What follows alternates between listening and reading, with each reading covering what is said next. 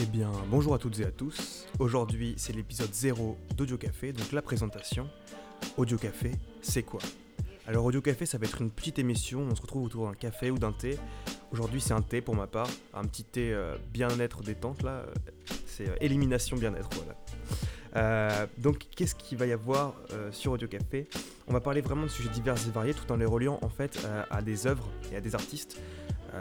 On va parler en fait d'un sujet qu'on va relier à des films ou des musiques ou des peintures ou des sculptures, du street art aussi, pourquoi pas, que des choses comme ça.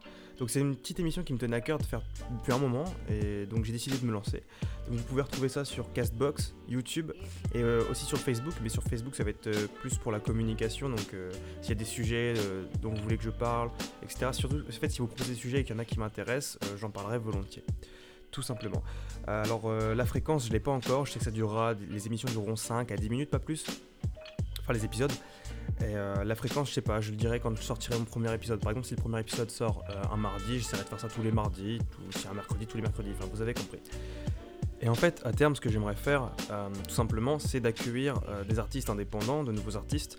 Donc peu importe votre domaine, si ça vous intéresse de passer dans une petite émission comme la mienne, contactez-moi, il n'y a pas de souci. Je serais ravi de vous accueillir tout simplement. Donc voilà, j'espère que ça vous plaira. Je vous dis à la prochaine pour le premier épisode d'Audio Café. Ciao.